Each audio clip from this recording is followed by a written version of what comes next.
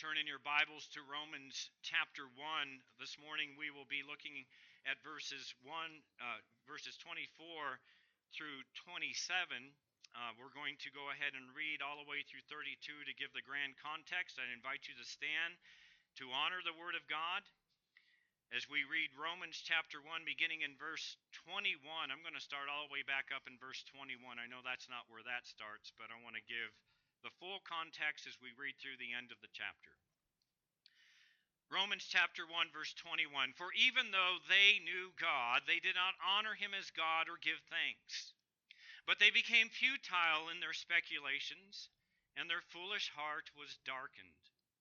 Professing to be wise, they became fools, and exchanged the glory of the incorruptible God for an image in the form of corruptible man, and of birds and four-footed animals and crawling creatures.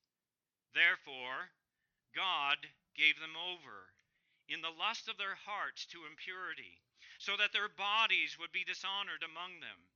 For they exchanged the truth of God for a lie, and worshipped and served the creature rather than the Creator, who is blessed forever. Amen.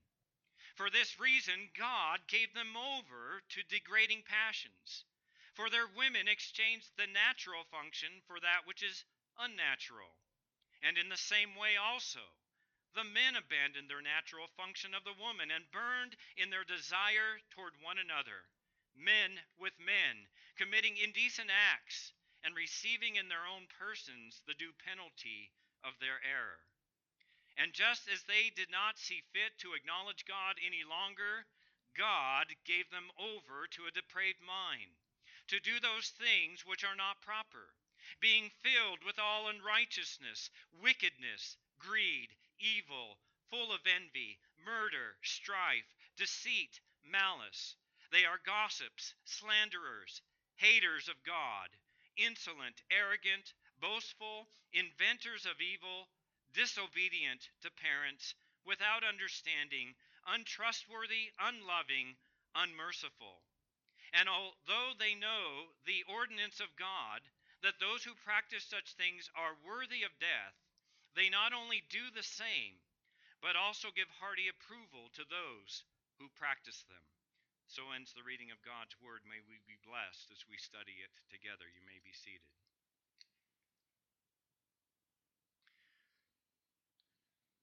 When I was in junior high, before I was a believer, I got invited to a church down the street from where I lived, just a United Methodist church, and they had a Sunday school class, and I just started going to that with my friends. I don't remember much. I do think the Sunday school teacher was a believer. I didn't know what that meant at the time. It's just looking back on all of that. But he did a study once and took some of the us teenagers, young teenagers, through the book of Revelation. And I remember he was just talking about various aspects of the book of Revelation. By the way, he was also my history teacher in my junior high class. But I remember him talking about the book of Revelation and being terrified at these things. It didn't make any sense to me, except that there was all this wrath and punishment and weird creatures, and I found myself quite fearful. And I actually remember having some strange dreams during those few weeks when we were talking about it. As a believer now, I read the book of Revelation, and that book doesn't bother me at all. I recognize what God in his sovereignty is doing, and I know on which side of the equation I am because of my faith in Jesus Christ. But if you've been around solid biblical teaching at all, then you have most likely been informed of passages of Scripture, whether you think it's the book of Revelation, but there are other passages in Scripture that have been deemed the most terrifying words that you might ever hear. What are some of the most terrifying words that we might ever find in Scripture? And one of them, which usually heads the list, is Matthew chapter 7, verses 21 through 23. And Jesus is speaking to a group of people who think that they're following God, who say that they're doing things in the name of God and for God. And then Jesus utters these words, beginning in verse 21. Not everyone who says to me, Lord, Lord, will enter the kingdom of heaven. Terrifying. But he who does the will of my Father who is in heaven will enter. Many will say to me on that day, that great and final day, Lord, Lord, did we not prophesy in your name, and in your name cast out demons, and in your name perform many miracles? And then I will declare to them, I never knew you.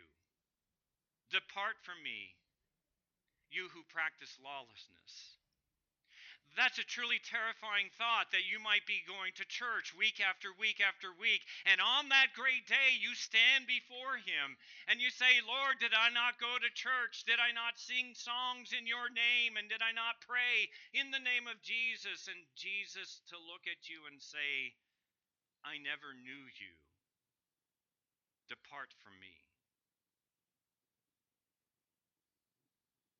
This would be a recognition that while you may make a profession, your life never revealed that Jesus was truly the Lord of your life.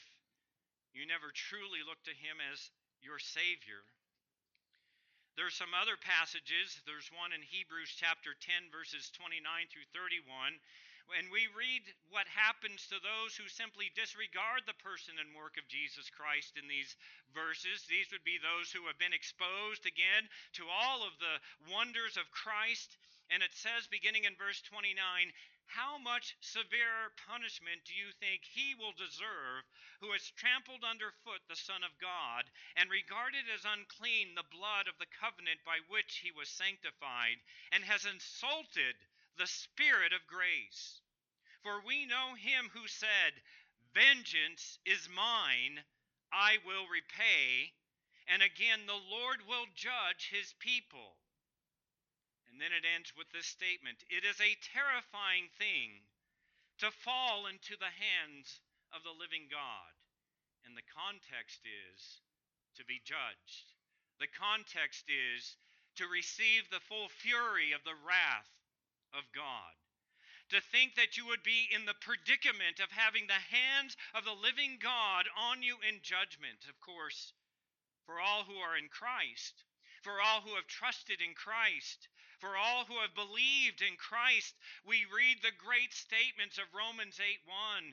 There is now therefore no condemnation for those who are in Christ Jesus. And we read in Romans 5:1 that we have peace with God.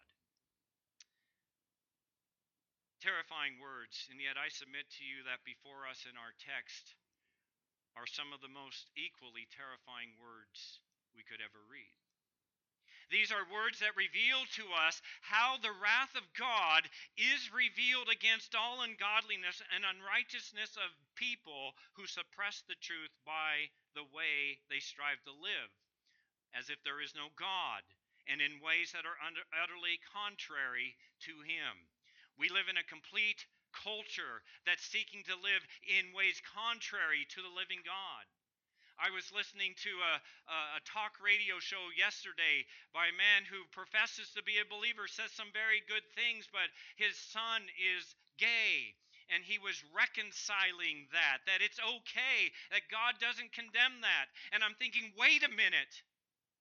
What kind of gymnastics do you have to do with the Word of God to justify that? Well, he's not hurting anybody and he's committed to his partner and so it's okay. No, because it is taking what you think. It is worshiping the creature rather than the Creator and saying, my way and what I feel is good and right surpasses what my Creator has ordained me to be, bearing the image of God.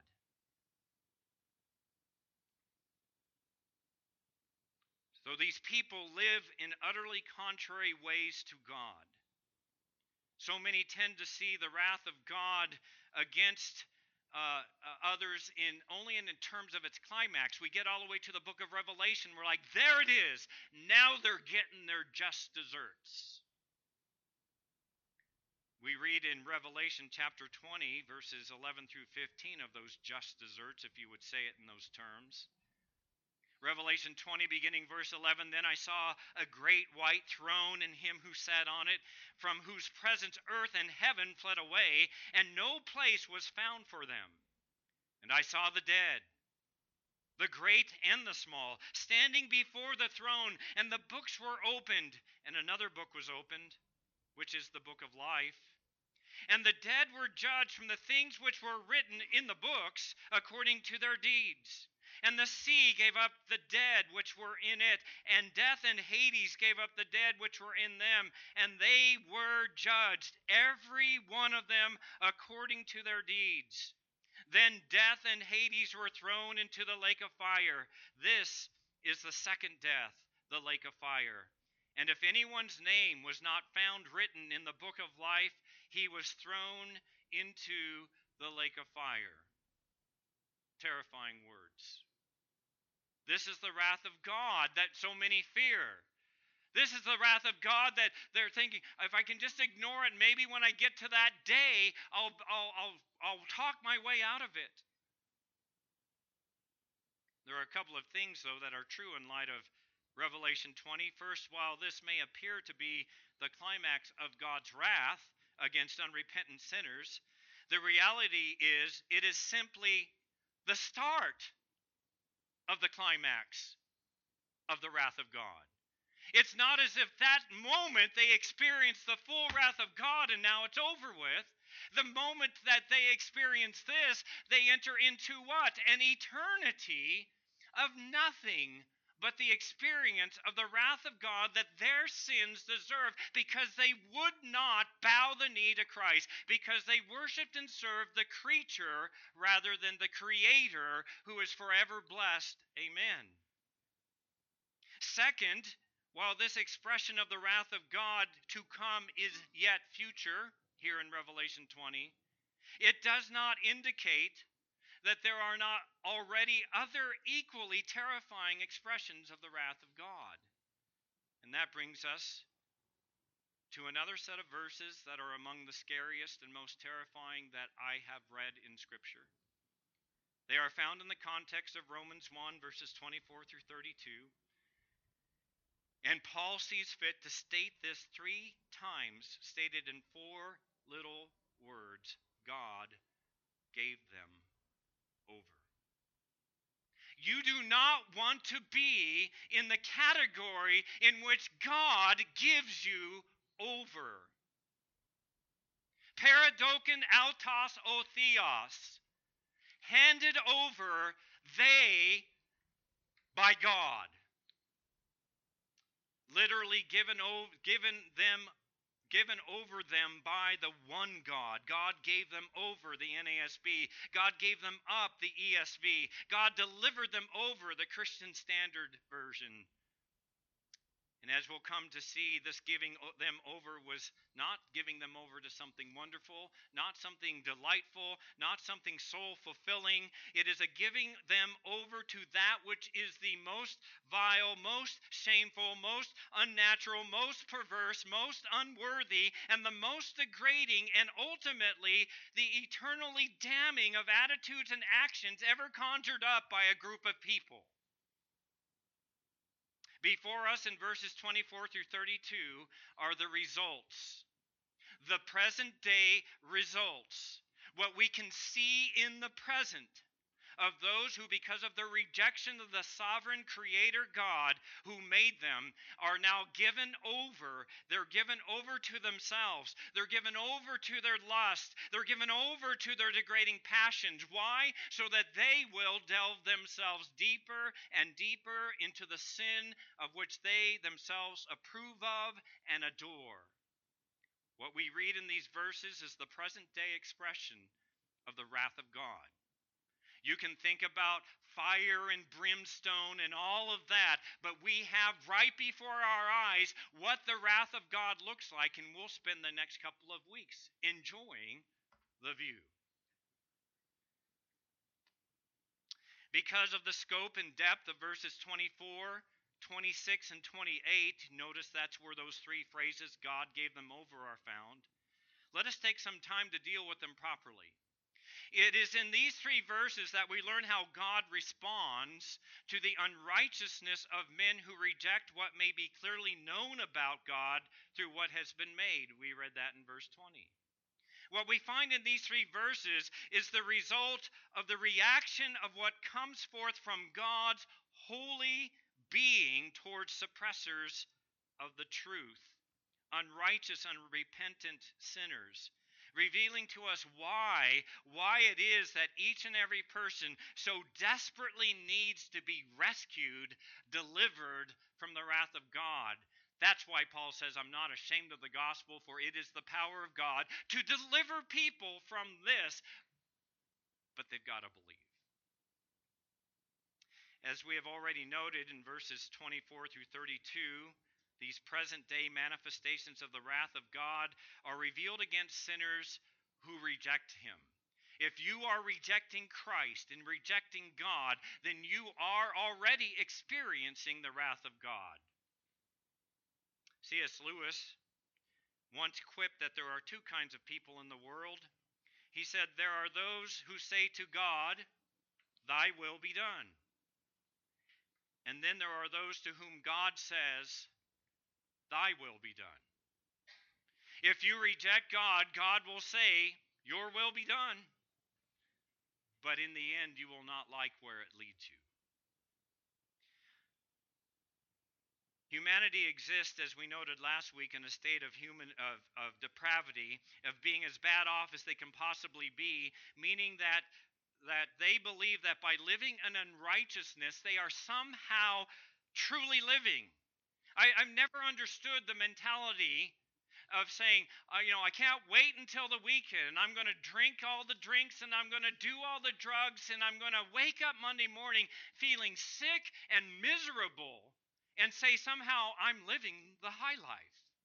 Well, I guess they were high, but such people will not have God to be their God. And so His present judgment against them is that He ceases to restrain them. What is going on right now, interestingly enough, is even though we can say maybe some of us have been around, it seems like things are worse now than they were 20 years ago, or worse now than they were 40 years ago.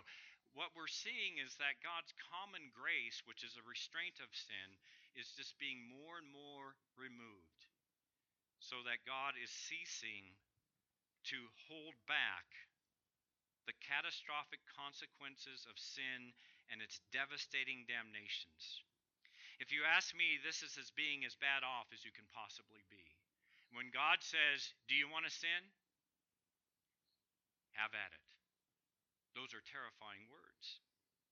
God says, go in, go all in, and experience all the sin you desire, and experience to its fullness. Start mutilating yourself. Start murdering. Let the world be filled with violence. Note the last time the world was filled with such violence, what I did to it.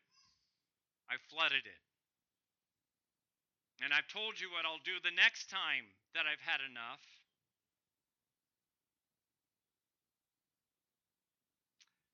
Not only do our sins invite the wrath of God, but because we so embrace those sins, God says, go all in to your own demise. Do you not see how this represents some of the most terrifying words, as it represents a completely tragic condition? When God lets go of an individual who chooses to refuse Him and His ways, such a person will, by definition, sink deeper and deeper into and more wickedness and waywardness of life, a condition that will not only bring great eternal harm to himself, but guess what? He takes a whole host of other people with him. To be given over to the depth of the sinful heart leaves a person completely helpless against just how depraved he may become. And when this happens, great spiritual and moral problems will begin to compound, which is exactly what we are experiencing in our culture today. We live in a culture that believes living life without God, regulated by ethical boundaries, is actually the mark of a progressive society. Let's throw off the fetters. Let's not have the moral restraints. Let's not have the ethical concerns from a Judeo-Christian point of view, or we should just say from a biblical point of view. But the reality is that the more progressive our culture becomes, and you're seeing it before your eyes, you're actually seeing the wrath of God revealed against a people. You're actually seeing the evidence of God abandoning a people, of giving them over to the very sickness that degenerates humanity and what it is supposed to be. And if you think I'm driving this point too hard, Paul insists that what I'm saying is so. I didn't say it. Paul did. And in a sense, Paul had an even greater authority than himself, the Holy Spirit. As I'm so fond of saying, if a biblical author says something once, that's all that we need. If we read that God gave them over to the lustful passions of their desires, that would be enough to go, wow, that's intense. But Paul doesn't say it just once. He doesn't say it just twice. With the equality, with the force of Isaiah's statement, holy, holy, holy is the Lord God Almighty, Paul emphasizes God gave them over. God gave them over. Did you hear it? God gave them over. Are you paying attention? The more we see the depravity of the human heart manifested through the multitude of lustful perversions, these are the marks of God's displeasure. And they demonstrate that the judgment is this: such wickedness will be rewarded by God giving them over to those things more and more. We've seen it, the rapid pace in 2016 when same-sex marriage was somehow deemed a right under the Constitution, something that humanity has never recognized. But where have we come from since 2016? We have had this beeline, this jet tour all the way to where we find ourselves today, where men are identifying themselves as women and we have mutilation of children. It wasn't enough to kill them in the womb. We now mutilate them after they get out.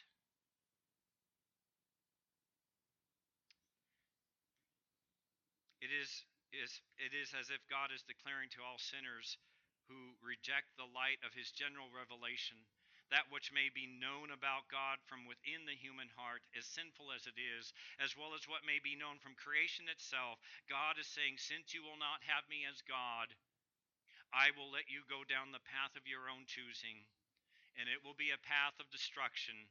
It will be a path that leads to the damnation of your soul.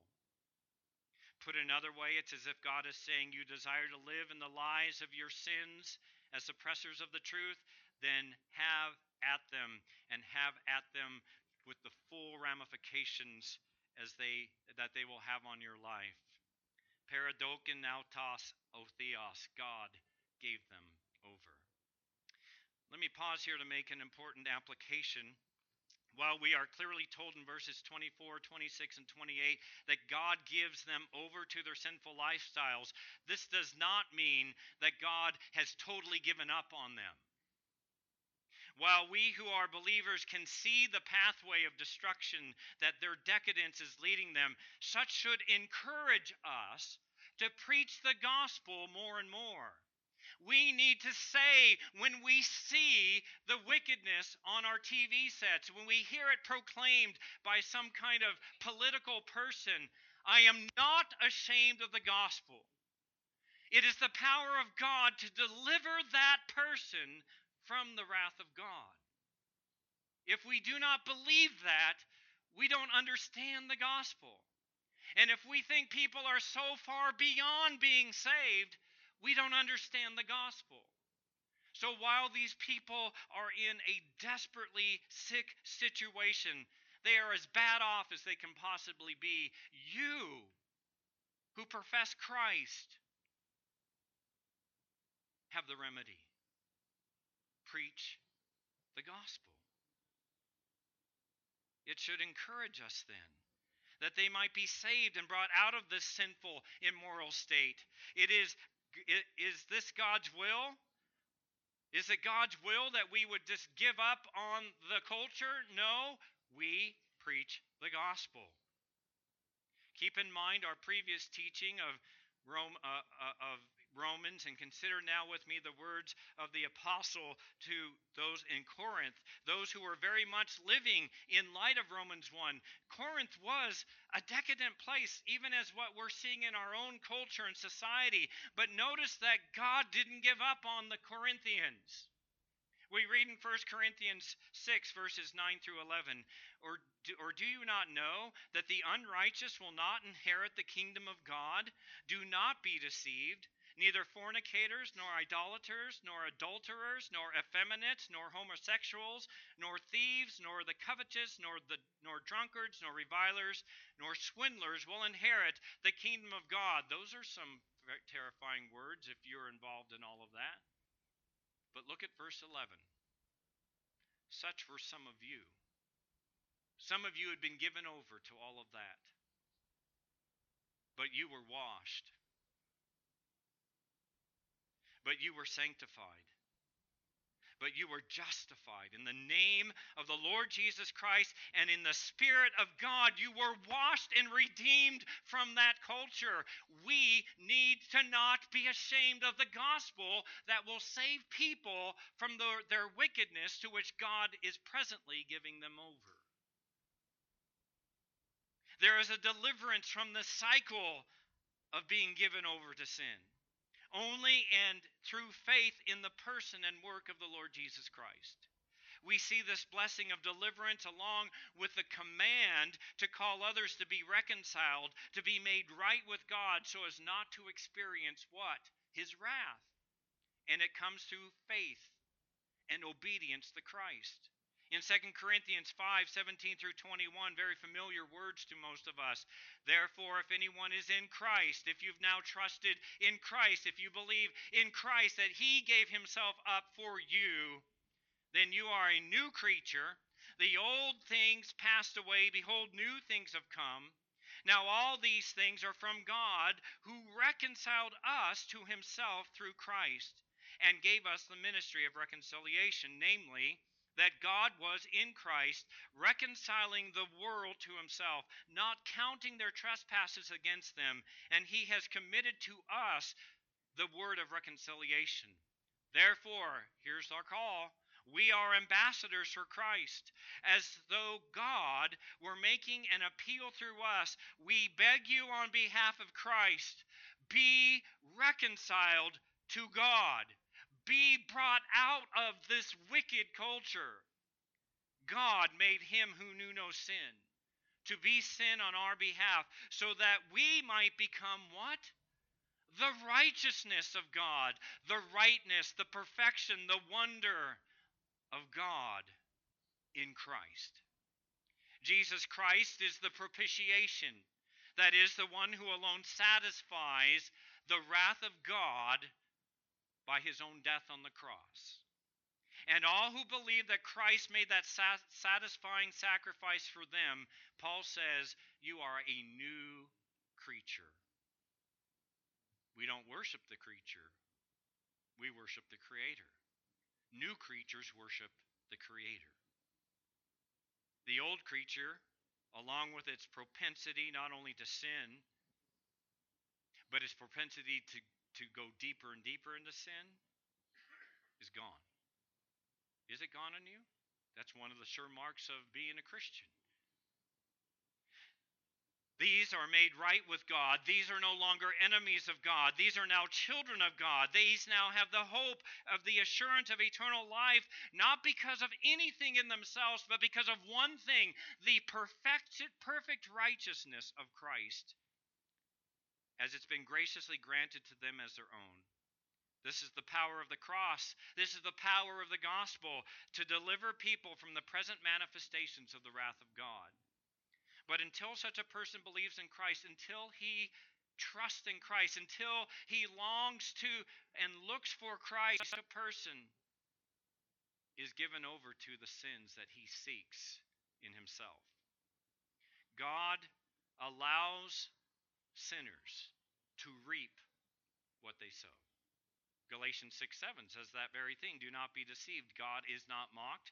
For whatever a man sows, this he will also reap. The harsh reality of these three verses, verses 24, 26, and 28, paradoken autos atheos, God gave them over, is that while the ungodly will mock God, believing that God does not judge sin, believing that because they go on living and sinning, and it doesn't even appear like there's any kind of judgment, they fail to realize that they're actually being judged. They're actually being given over to more and more decadence of sin. That is the definition of being given over to sin. In these remaining verses of Romans 1, Paul reveals the terrifying consequences that fall upon those who refuse to acknowledge what they know to be true about the character of God. This is what it looks like to have a futile mind. This is what it looks like to have a darkened heart. This is what it looks like to live a life of radical corruption. The present-day manifestations of God's wrath as revealed in our text is understood by theologians as God's divine or judicial abandonment. God's divine or judicial abandonment. To be found in such a state of divine abandonment. The God who created you says, go. That ought to be a concern for every human heart. Lord, may that not be me. In Matthew 6, we find Jesus teaching his disciples to pray. This is often called the Lord's Prayer, but it's probably better described as the disciples' prayer. And in that prayer, Jesus included this petition. Have you heard this petition? And lead us not into temptation, but deliver us from, and it should be translated, the evil one. In other words, Jesus tells them to pray for protection from the wiles and schemes of the devil, as well as from the wicked whims of our own sinful hearts. In essence, they were and we are to pray that God the Father would never give us over to our sins. The most terrifying thing imaginable is for a person to experience divine abandonment. When God lets you go your sinful way now, understand this: in eternity, you will never be abandoned, but will only experience the wrath of God. Well, this concludes our introduction to Romans 1:24 through 32. Now for the message. Remember that we have outlined Romans 1:15 through 32 as follows. We've seen the readiness of Paul to preach the gospel in verse 15, the realities of the gospel verse 16, it's the power of God to save. The remedy of the gospel, it brings about the righteousness of God. The reality of God's wrath in verse 18. We considered the reasons for God's wrath, and now we look at the results of God's wrath, this final point. Verses 24 through 32 break down neatly into 3 points for us, the first of which we'll consider in our time remaining, but let me show you where we are headed. Here are the results of God's wrath. You'll be given over to self-deception, given over to sexual deviancy, and finally given over to sweeping degeneracy. Those are the 3 areas in which we will consider. In these remaining verses of Romans 1, Paul speaks or reveals the terrifying consequences that fall upon people who refuse to acknowledge what they know to be true about God. Let us consider that first result then, given over to self-deception. Given over to self-deception. We read in verse 24, I think we're on the next slide. Therefore, God gave them over in the lust of their hearts to impurity, so that their bodies would be dishonored among them. For they exchanged the truth of God for a lie and worshipped and served the creature rather than the Creator, who is blessed forever. Amen. In these two verses, 24 and 25, Paul sets out to explain both the what God is giving people over to, as well as the why he's giving them over to such things. The word therefore is a link that all that we've just considered is now linked to this. Here's the outcome. Here are the results for those who suppress the truth. So let us first look at the what. What is it that God gives sinners over to?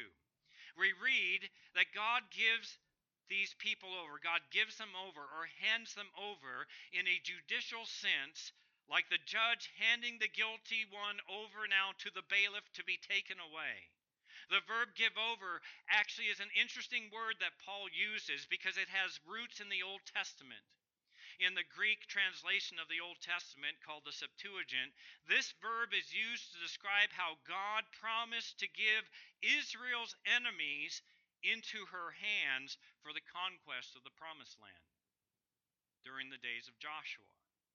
We read in Exodus 23:31, the Lord makes this declaration.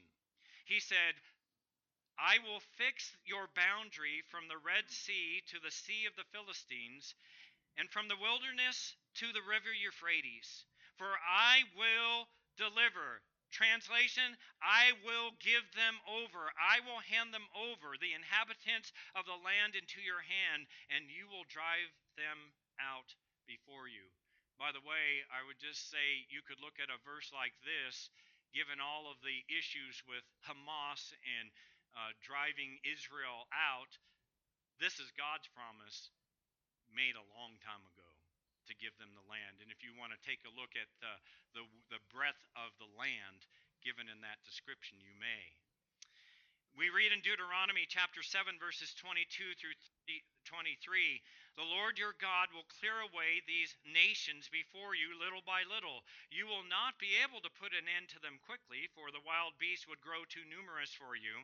But the Lord your God will deliver them before you. Again, he will give them or hand them over and will throw them into great confusion until they are destroyed. Do you see this connection? They're being given over to what? To their destruction. Ironically, however, God uses the same verb that we just read here to describe how God will give or hand over his people to Israel into the hands of their enemy because of their own sin. And so we read in Leviticus 26, this is a prophecy, by the way. They hadn't even gotten into the land, and they're being told this prophecy in Leviticus 26, verse 21. If then you act with hostility against me and are unwilling to obey me, does that sound like a suppressor of the truth? I will increase the plague on you 7 times according to your sins. I will let loose among you the beasts of the field, which will bereave you of your children, and destroy your cattle, and reduce your number, so that your roads lie deserted. And if by these things you are not turned to me, but act with hostility against me, you keep going, then I will act with hostility against you, and even I will strike you 7 times for your sins. I will also bring upon you a sword, which will execute vengeance for the covenant. And when you gather together in your cities, I will send pestilence among you, so that you shall, here it is, you shall be delivered, you shall be given over, you shall be handed over into your enemies' hands. After Israel's defeat at Ai, have you read that one recently? Joshua makes this plea to the Lord. We read in Joshua 7:7, this is Joshua, and he says, Alas, O Lord God, why did you ever bring this people over the Jordan only to give them over, to hand them over into the hands of the Amorites to destroy us? There's always this connection of being given over to destruction. If only we had been willing to dwell beyond the Jordan. The idea of Israel being given over by God to her enemies as a result of her sin is stated repeatedly in the book of Judges, a couple of verses. Judges 2:14, the anger of the Lord burned against Israel, and he gave them over into the hands of the plunderers who plundered them. Judges 6, verses 1 and verse 13. Then the sons of Israel did what was evil in the sight of the Lord, and the Lord gave them over into the hands of Midian for 7 years. Later, then Gideon said to them, "O my Lord, if the Lord is with us, why then has all this happened to us? And where are all his miracles which our fathers told us about, saying, Did not the Lord bring us up out of Egypt? But now the Lord has" what? "Abandoned us and given us over into the hand of the Midians."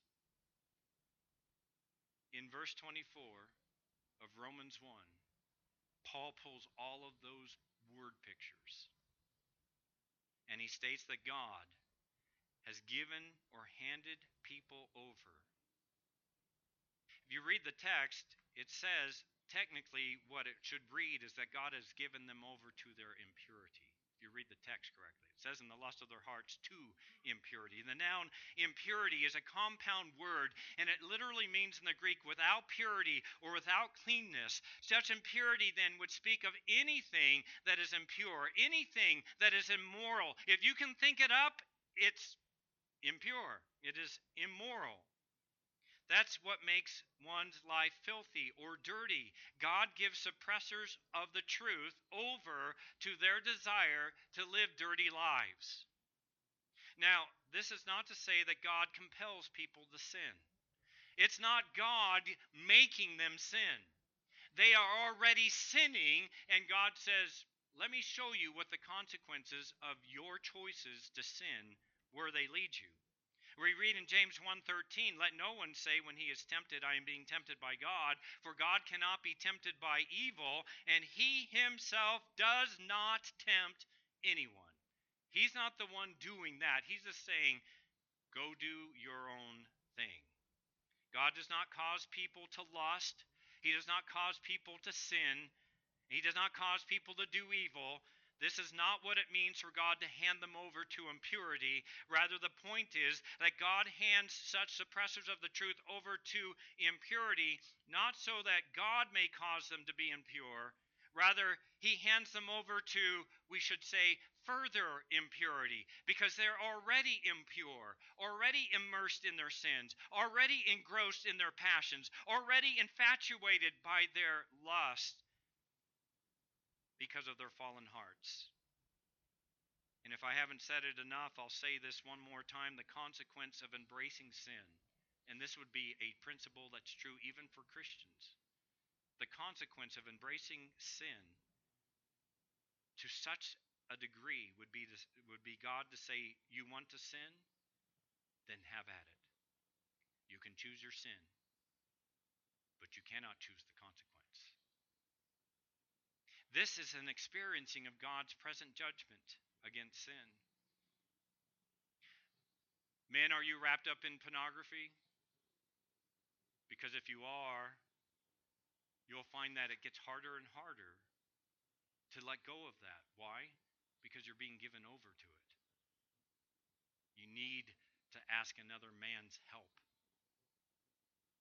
Do you have lustful thoughts? And you think it's just up in here, it's not going to affect anything? You've got to get a hold of that. Do you have a problem telling the truth? Are you known to tell little white lies or just fudge the truth so that you don't look bad because of your pride? Get a hold of that, because God can give you over to more and more such thinking.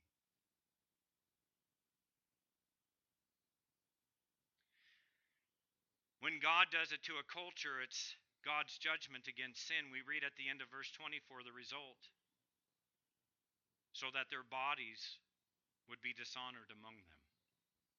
The verb dishonored means to treat with indignity or to insult.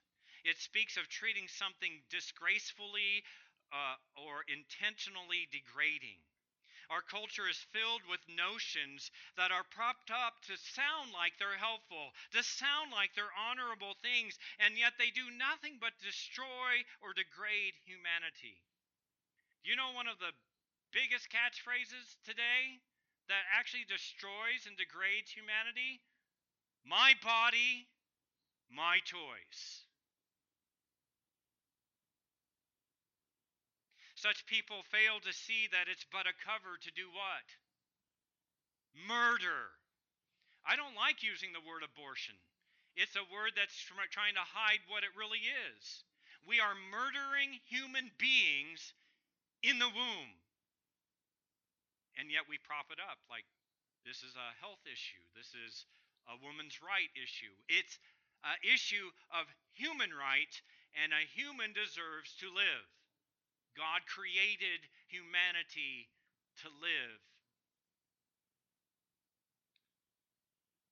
The ideal of honoring a marriage bed, meaning this. What does it mean to honor the marriage bed? It means to not engage in sexual relations outside of marriage, both before and during the marriage. But those are regarded by our culture as antiquated, as non-progressive limitations meant to somehow stifle human flourishing. Do you know what stifles human flourishing? The culture in which we live.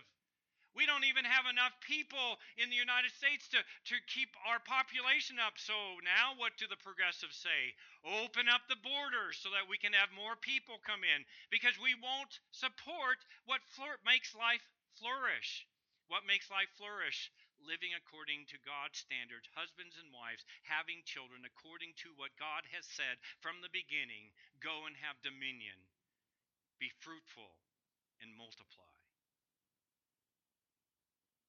And then to mutilate these God-designed bodies by choice for perverse desires, all such things graphically depict the very idea of what it means to dishonor the body. And when we start dishonoring the body, when we're killing 60 million babies, when we're now mutilating children for perverse reasons, even if we're mutilating adults, what are we doing? We're dishonoring these wonderful bodies that God has created for us. The point is that suppressors of the truth treat their bodies beneath their God-given and intended design. This means that they are robbing themselves as well as others of true human dignity. It stands to reason that if they do not honor or glorify God, as we read in verse 21, that God's wrath is revealed against them by allowing them to dishonor themselves according to their own depraved dispositions. We have said it before and we'll say it again. The punishment for suppressing the truth and unrighteousness is that God abandons them to further unrighteous living. God allows them to run with their sins, which are in them by nature as sinners, because this is their desire.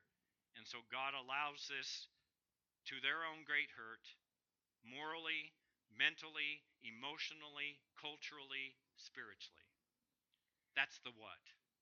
Now let's look at the why. Why are they given over? They are given over to their own lustful impurity in verse 25. Why do they want this? Why do they do this? Verse 25. For they exchanged the truth of God for a lie, and worshipped and served the creature rather than the Creator, who is blessed forever. Amen. In spite of what many may think, every single person on the face of the earth is actually a worshiper. Everyone worships something. While we are told here that many will not worship the true and living God, Paul still identifies them as worshipers, doesn't he? They're not worshiping the one true God, but they're worshiping something, he says. And why is this?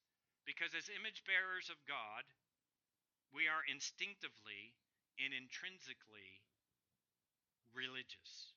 We want to worship something. We need to worship something. We are supposed to worship the one true Creator God. Suppressors of the truth, however, it says here, they exchanged. That is to say, they have definitively, by their own choice, the word exchange means they've swapped out or replaced the truth of God.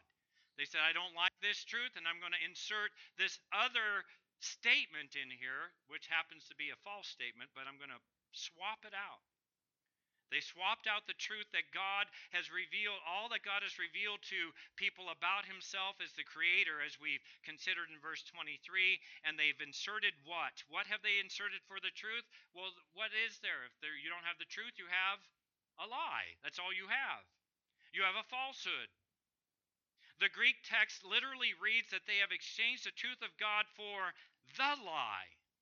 And it made me think, what is the lie? It's a definitive lie. And in context, it would seem that the lie that Paul has in mind is the lie of idolatry, that I can worship something else other than God and be okay. Paul actually makes this connection with impurity and sexual immorality, as seen in verse 24, with this idea of idolatry. Beloved, when a people do not worship the God of the Bible, the God who, as it says at the end of this verse, is to be praised forever or eternally, such a people, Paul says, will not evolve, they will not progress, they will devolve into sexual immorality and increasingly deviant behavior to degrees and forms which were previously unimaginable. The point is, we will always become what we worship. Whatever captures our hearts will always begin to be reflected in our lives. I think about the sexual revolution. I didn't know it was going on. I was born in the late 60s, and so it started in the 60s. So I grew up in the middle of all of that, little bit, blind to what was going on. But now I can look back and see what was taking place. And that revolution, that sexual revolution that has progressed to what we are experiencing today and what we might call the roaring 20s of our culture, is nothing but good old-fashioned idolatry. It is every bit as much idolatrous as what we find the people of Moab in worshiping Molech. It's all the same. Such people worship, they revere, they serve, they devote themselves wholly, it says in verse 25, to the creature. This is the lie, to the creature rather, or in the place of the Creator. And Paul's making a play on words here in the text, using the idea of the creature and the Creator. This is to emphasize the wickedness of the exchange. We might say the incredible foolishness of the exchange that happens when God judges a people by abandoning them to the cesspool of their own sins. Beloved, when God leaves a people in such a condition, there is no level too low for them to sink to. If you think it's bad now, if we continue on this trajectory, we will see worse. It will get worse. And Paul is going to painstakingly reveal this reality in the verses that follow. You heard me rattle off. Paul loves lists. It's hard to take a breath in the middle of that list that's so long at the end of this chapter. And we're going to look at all those and how they are reflected in our culture even today. Why does God abandon people? Why does he abandon cultures to engage themselves in more and more depraved expressions of sin? Because they idolize themselves. And we think about it, I was listening to some commentary, and the big thing today, next week, there's going to be a spectacle. And the spectacle is not just the Super Bowl. One of the big side stories, which may actually become even more important of the story than the Super Bowl, is this whole romance between Taylor Swift and Travis Kelce. And the reason why this is an interesting thing to consider is because so many people think, well, Taylor Swift, she's an attractive woman. She's not, weirded out with all these things, and so she's a normal person. She's not. She's a narcissistic person. This is all about focusing upon them, and we have people that are just going to watch this and embrace this and think this is the best thing ever, and I'm telling you, it is not the best thing ever. She idolizes herself. Kelce idolizes himself. And guess who the guys want to be like? Kelce. And guess who the girls want to be like? Swift. Who should we long to be like? Jesus. We cannot worship the creature rather than the Creator. we will worship ourselves and we'll do it vicariously through others if we have to. Beloved, one of the most terrifying things that can happen to sinners is to be allowed to continue sinning without divine restraint. And that's what we see is the revelation of God's wrath. In the book of Revelation, there is given a description of the last judgment that is set forth by God. We read in Revelation 22, verse 11. This is the end. This is at the very end. You're going to have to put this in context. I'll try to put it in context for you. Listen to what it says. Let the one who does wrong still do wrong, and the one who is filthy still be filthy. And let the one who is righteous still practice righteousness, and the one who is holy still keep himself holy. What is it saying? There's going to come a day when the sides are done. The wrath of God will be fully revealed, and those who practice their filthiness and their wrongness, that's what they'll be doing for all eternity and be punished for it. And when we are finally glorified, we will always practice righteousness and holiness. In the end, beloved, God gives people over to what they desire. So I just ask you, what do you desire? You have one choice or a multitude of choices. Do you desire Jesus and Jesus alone? If not, then there's a whole multitude of other desires that you can pursue, and God will give you over to them unless you repent. God will abandon people to their own sinful impulses, and He removes His restraints again as if to say, you want to sin? Go ahead and sin to the fullest. This is the wrath of God revealed. This is God's dispensing of His just judgment when He allows the sinner to do what the sinner desires to do. Such will not only invite the future further wrath of God to be revealed in the last day with the consequences of forever experiencing the wrath of God, but it will have its impact upon you in this moment. And the only remedy is faith in Jesus Christ, the one who is our substitute, the one who stood in our place. If we believe in Him, why do we believe He stood in my place? We'll say to bear my sins, that's true, but take it further. We say we're saved from our sins, and I understand there's a theological correctness in this, but it doesn't go far enough. Jesus Christ stood in our place, not simply to bear our sins, but to bear the wrath of God on our behalf. I am not ashamed of the gospel. It is the power of God to rescue those caught up in the wrath of God, and such were some of you. Such may still be some of you. Would you believe on Christ and Christ alone? Receive the righteousness of God that is found in Christ and Christ alone, the righteousness that makes you right with God so that you will not suffer His wrath. May we desire Christ and that righteousness so that in the last day we will not be seen before God with a righteousness of our own, but with the righteousness of Christ and the righteousness that we still practice and a holiness we still adore. But it all begins by believing on the Lord Jesus Christ. And so I will ask you, do you believe? Have you believed? Does your life reflect that you have believed on the Lord Jesus Christ, the rescuer from the wrath of God? Let us pray. Father God, we thank you for the immensity of this text, reminding us how much you despise sin and how much we fallen human beings love sin. We pray, Father God, that we would see your hatred of sin in such a light that it would cause us to not desire it any longer, but to press forward, to look to Christ and desire Him and Him alone.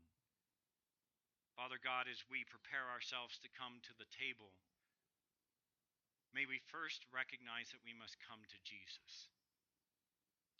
Whatever it is that we need to bring before you today, we pray that we would come in the name of Christ for forgiveness of sin. Come to Christ for the hurts that are on our hearts. Come to Christ for whatever it is that is heavy on our hearts. And then to be able to recognize that Christ bore in his body our sins so that we might be reconciled to God, that we might no longer be enemies, that we might no longer be those who receive God's wrath. May we come unto Jesus.